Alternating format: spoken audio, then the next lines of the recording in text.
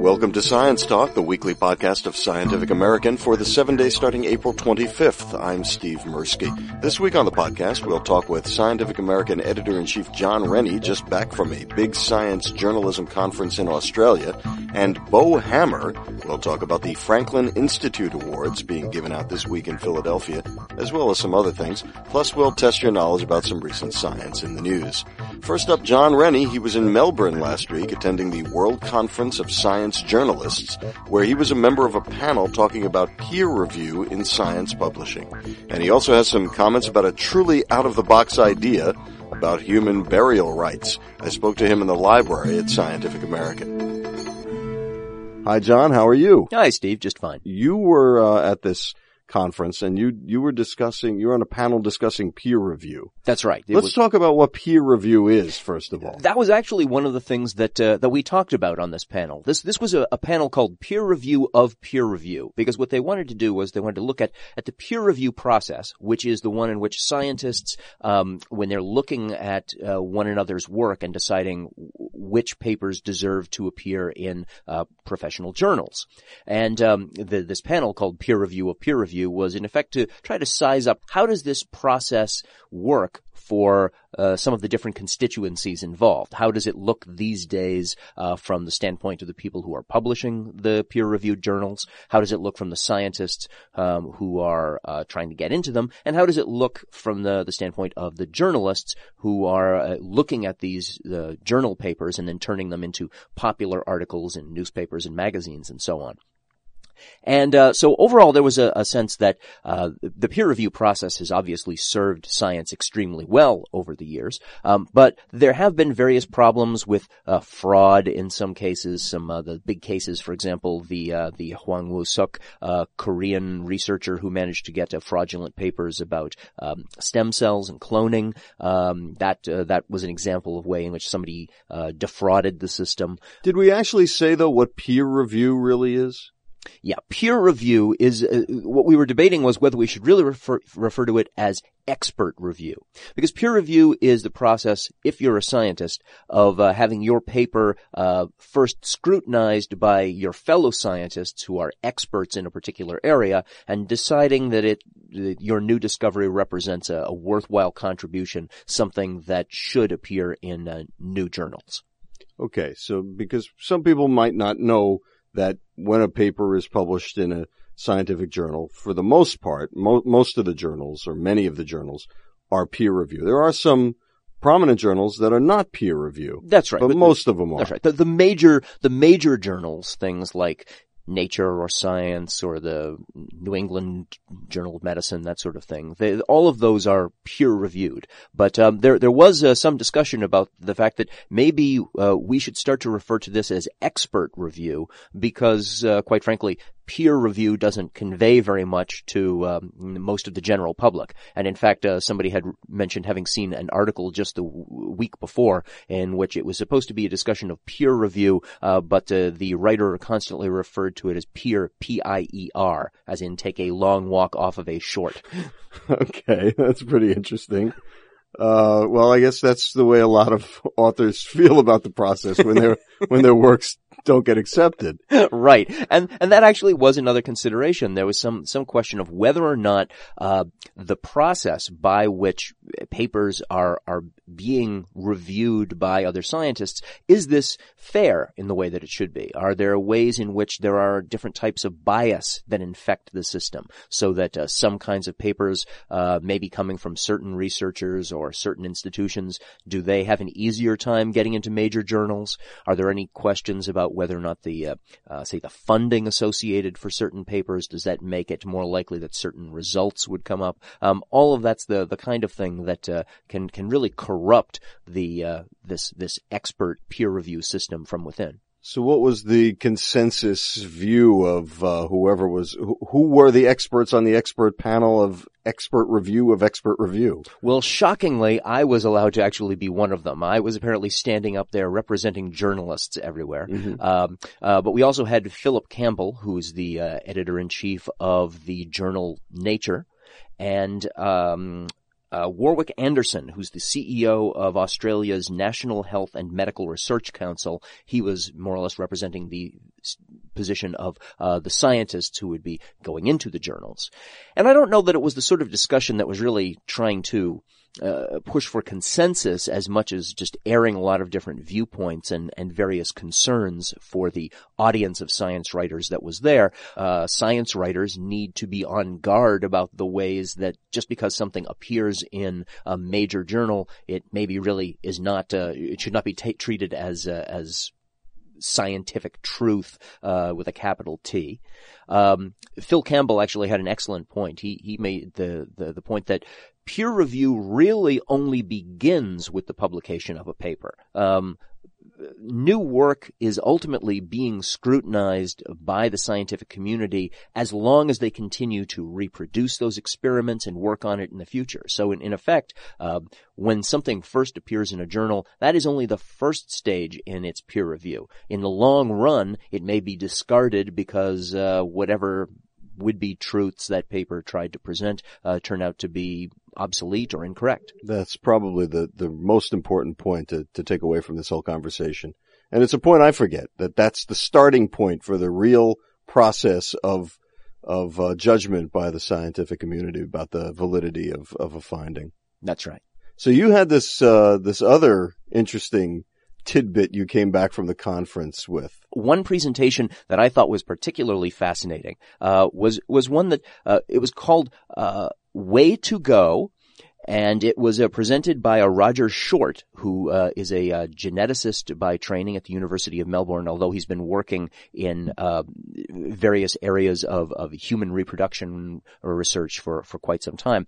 He has a lot of concerns about how there may just basically be too many people on the earth, that we may already be at an unsustainably large number. But he was making a point that at the end of our lives, there is maybe something we could all do, a decision having to do with the disposition of our bodies that might be more beneficial to the environment. He was arguing that cremation, which is certainly a choice that many people like, is that it's a terrible idea with respect to global warming. That if we really all want to try to help prevent global warming, that it would be a very good idea if we did not have ourselves cremated, because when your body is reduced to ash in that way, not only, of course, are all the various carbon molecules in your body being converted over into carbon dioxide, which is bad in its own way. But of course, some of that would be happening in the course of normal decay. But basically, you're talking about that the crematorium oven is being heated up to a temperature of 850 degrees Celsius for an hour and a half. So there's an enormous amount of fuel that's being used just to help dispose of your body in that way. And typical traditional burial is, I believe he referred to that as an abomination of desolation, that cemeteries they were awful places. There's nothing really productive that grows there except for grass, and the bodies of the people have been embalmed and locked away inside boxes, specifically with the aim of trying to slow the rate at which they would be returned to a natural state of decay. So what Professor Short was advocating was that in fact, when we die, you should have a vertical hole that is drilled, and your body should just be put down in that. No casket, just maybe surrounded by various leaves as a kind of padding, and then a tree should be planted over that. The argument for this is that over a century, your average tree will sequester about 1 metric ton of carbon dioxide.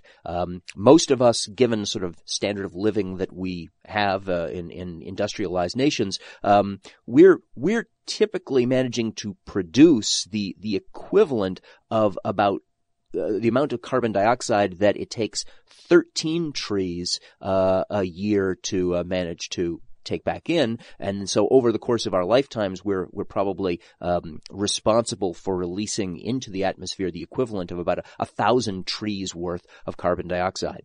So this is really a way, this way to go proposal of being buried in this way. This is one way to try to give back to Mother Earth. How was that proposal received at the conference? It seemed to be received favorably. It was a fairly short presentation, and unfortunately, I didn't get the chance to ask, and I didn't hear any other reporters ask whether there might be any sorts of, say, legal impediments to someone just digging a hole and putting grandma's body in that. I suspect there probably are some, but I didn't hear a lot of discussion of this because, and if there had been, I just know there would inevitably have been some way of referring to it as out of the box thinking. Right, unfortunate. Yeah, but you do have to salute the ingenuity of Professor Short, for having proposed something like that. And it also would greatly increase your chances if anybody is interested in the potential of someday being a paleontological find. You're really going to want to go that way. If you want to try to be a fossil someday, hundreds of thousands of years, millions of years maybe into the future, that's the way to do it. You don't, certainly, obviously, cremation does away with everything. But being in a box, no good for fossilization. You really want to be in the earth and have an opportunity for your bones to be mineralized there, and just if you want to donate your body to science, that's a really good way to do it too. Yeah, it's much more environmentally friendly than, say, my own plans for my body, which are to be varnished and set up as some kind of end table. That's funny because that's our plans for you as well. Thank you, John. For more about the World Conference of Science Journalists, go to www.scienceinmelbourne2007.org.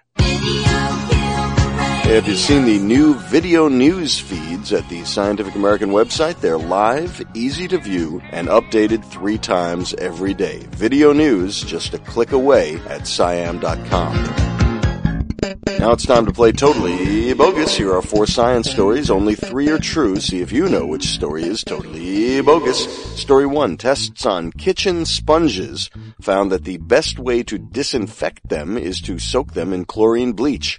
Story 2, what could be the world's oldest tree, a fossil, 385 million years old, has been found in New York. Story 3, researchers have created the world's smallest pipette, which can dispense a precise billionth of a trillionth of a liter of fluid. And story 4, some good news, a census of mountain gorillas in Uganda has found that the rare primates are actually increasing in number.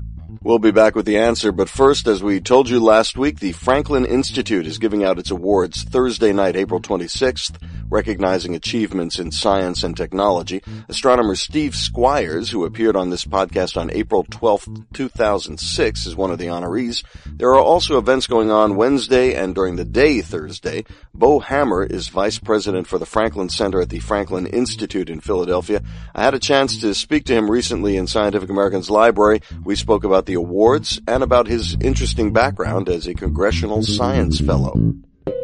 Hi, Dr. Hammer. How are you today? Great, Steve. Thanks. Why don't you give us some history of the awards? So the Franklin Institute was founded in 1824 and basically started as a school for the mechanical arts. Philadelphia was the center of the Industrial Revolution at that time in the U.S. It was sort of the largest city in the U.S. It was the intellectual, cultural innovation center of the United States at the time, kind of like the Silicon Valley of its day. And at that time, there weren't a lot of universities. And so the Franklin Institute's founders saw a role to play to educate primarily young men to essentially be draftsmen, designers, engineers to create all the things that were needed to feed the economy. And so one of the things that this school would do is put out calls for important inventions, and inventors would send these things in, models of their inventions, descriptions of these inventions, and they would be used as sort of hands-on examples for the students at the time. And gradually what happened was that a committee was formed to actually evaluate the best of these things, and that evaluation process is what evolved into this awards program today. It started with industrial technology so to speak. And over the years, evolved into a program that's more focused on the basic sciences. One of the really interesting things about the awards is the education component. The award winners do a series of lectures, Mm-hmm. and these are really aimed at the general public, school kids. Why don't you talk about that? Yeah, the Franklin Institute is basically a hands-on science museum, and our mission is to inspire a passion for science learning, to try to get young people and their families to come in and get turned on about science. Yet at the same time, we've got this awards program that's about 180 years, more than 180 years old. So the question is, why the heck does the Franklin Institute even do an awards program like this? What's the connection? And it really gets down to that mission to inspire. And so what we do is we bring our laureates in. The ceremony itself is on Thursday, typically the last Thursday of April every year. But that's sort of the end of a long week's worth of activities. And the focus of these activities is really this educational part. On Wednesday and Thursday, we have symposia at the local universities, which are much more academically flavored events, but it's an opportunity for our laureates' local sponsor, the person who's responsible for championing their case to be a Franklin medalist. Their sponsors at one of our local universities, University of Pennsylvania, Drexel, Temple, Villanova, and their sponsor organizes a symposium in their honor at their home institution, and it's gives us an opportunity to get graduate students and postdocs and faculty out there and get to meet these great individuals and learn about their science. You've been a congressional fellow while being a physicist. Mm-hmm. How would you characterize the relationship between science and politics that you saw up close? It was interesting. I was a fellow in 93, 94, and it was a fascinating year regarding this interaction between science and politics, because this was the year, 93 was the year the superconducting super collider was killed by Congress, and that basically happened, that legislative battle happened in the committee that I was working for. And a lot of the reason that the science politics came to that point was because of, I wouldn't say mistakes, but the scientific community, I would argue in some respects, didn't do the best job it could at making the case why the superconducting super collider was important. They didn't make the case for Congress to justify spending, I think it would have been $14+ billion on this device that would basically answer a very fundamental question about the nature of the universe. An important question, but the case wasn't made strongly enough in a time when science funding in general was very fiscally challenged. So it was interesting to be a part of that, to see it happen, and then to see the work. That was a real wake-up call to the high-energy physics community. And it sort of energized them to think harder about priority setting and making that case stronger. And so what our committee did the following months is basically put in place a mechanism to restore some of that high-energy physics funding in order to save the field, basically. Because the goal wasn't to kill physics. The goal for the members of Congress who wanted to kill the super collider was to kill this project, but not eliminate the science altogether, but sort of put it on a different track. But we've seen real funding problems in the last year, especially. Yeah. I know the Department of Energy funding of the national labs has really come under a lot of scrutiny because of the potential that Fermilab might have to close for a month, basically, because there's just no money there. Yeah, and that's a lot of that's been due to this the change in power in Congress and the budget bills, but actually the science community again got mobilized and I think was able to, in these continuing resolutions, restore some of that funding to actually boost some of those projects and keep them going.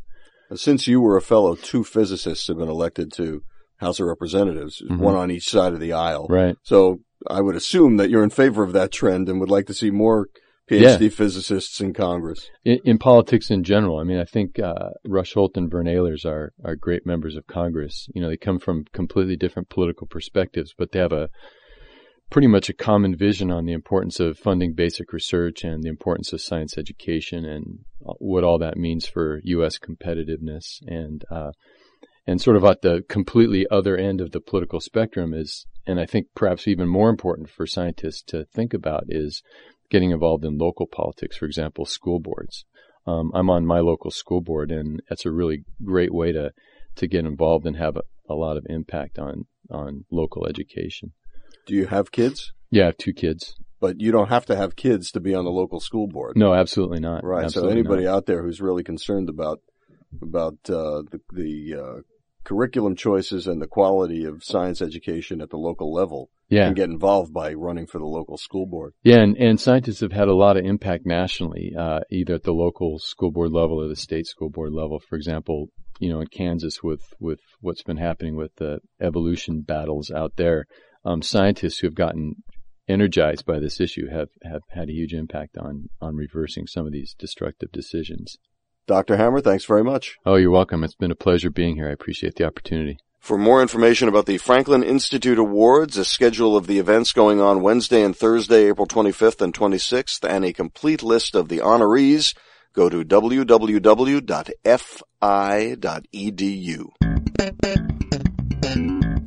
Now it's time to see which story was totally bogus. Let's review the 4 stories. Story 1, chlorine bleach, best way to disinfect a kitchen sponge. Story 2, oldest fossil tree found in New York. Story 3, world's smallest pipette created. And Story 4, Ugandan gorilla population increase. Time's up. Story 4 is true. The most recent census of mountain gorillas in Uganda's 127 square mile Bwindi Impenetrable National Park, that's the official name, finds a 6% increase in the gorilla population since 2002, up from 320 to 340 individuals. That's according to the Wildlife Conservation Society. Mountain gorillas live only in the Impenetrable Park and in an area just south of the park called the Virunga Volcanoes on the border of Uganda, Rwanda, and Congo. Story 3 is true. Brookhaven National Laboratory scientists have created a pipette that can deliver a precise zeptoliter, which is fun to say, of fluid. That's a billionth of a trillionth of a liter. If you want to know why you'd want a zeptoliter of anything, listen to the April 18th edition of the Daily Siam podcast, 60 Second Science. And story 2 is true. The 385-million-year-old fossil tree found in New York looked like a modern palm. The recently discovered crown of the tree goes with stumps discovered over a century ago. For more, check out the April 18th article called Earth's Oldest Tree Had Fronds, Not Leaves, at our website, www.siam.com. All of which means that story 1 about chlorine bleach being the best way to disinfect a kitchen sponge is totally bogus, because a study done by the Agricultural Research Service tested bleach, lemon juice, plain old deionized water, a dishwasher, and a microwave oven as disinfecting agents for sponges that had soaked for 2 days in a solution made from ground beef and laboratory cell culture medium. Each dirty sponge had about 20 million microbes on it. Bleach, lemon juice, and deionized water only got between 37 and 87% of bacteria, and between 7 and 63% of any yeasts and molds. But sticking the sponge in a dishwasher with a drying cycle killed 99.9998% of bacteria. Microwaving the sponge got the other little iota. They got it up to 99.9999%. The dishwasher and the microwave also destroyed well over 99% of yeasts and molds. So when you're done cooking and cleaning, cook the sponges to clean them.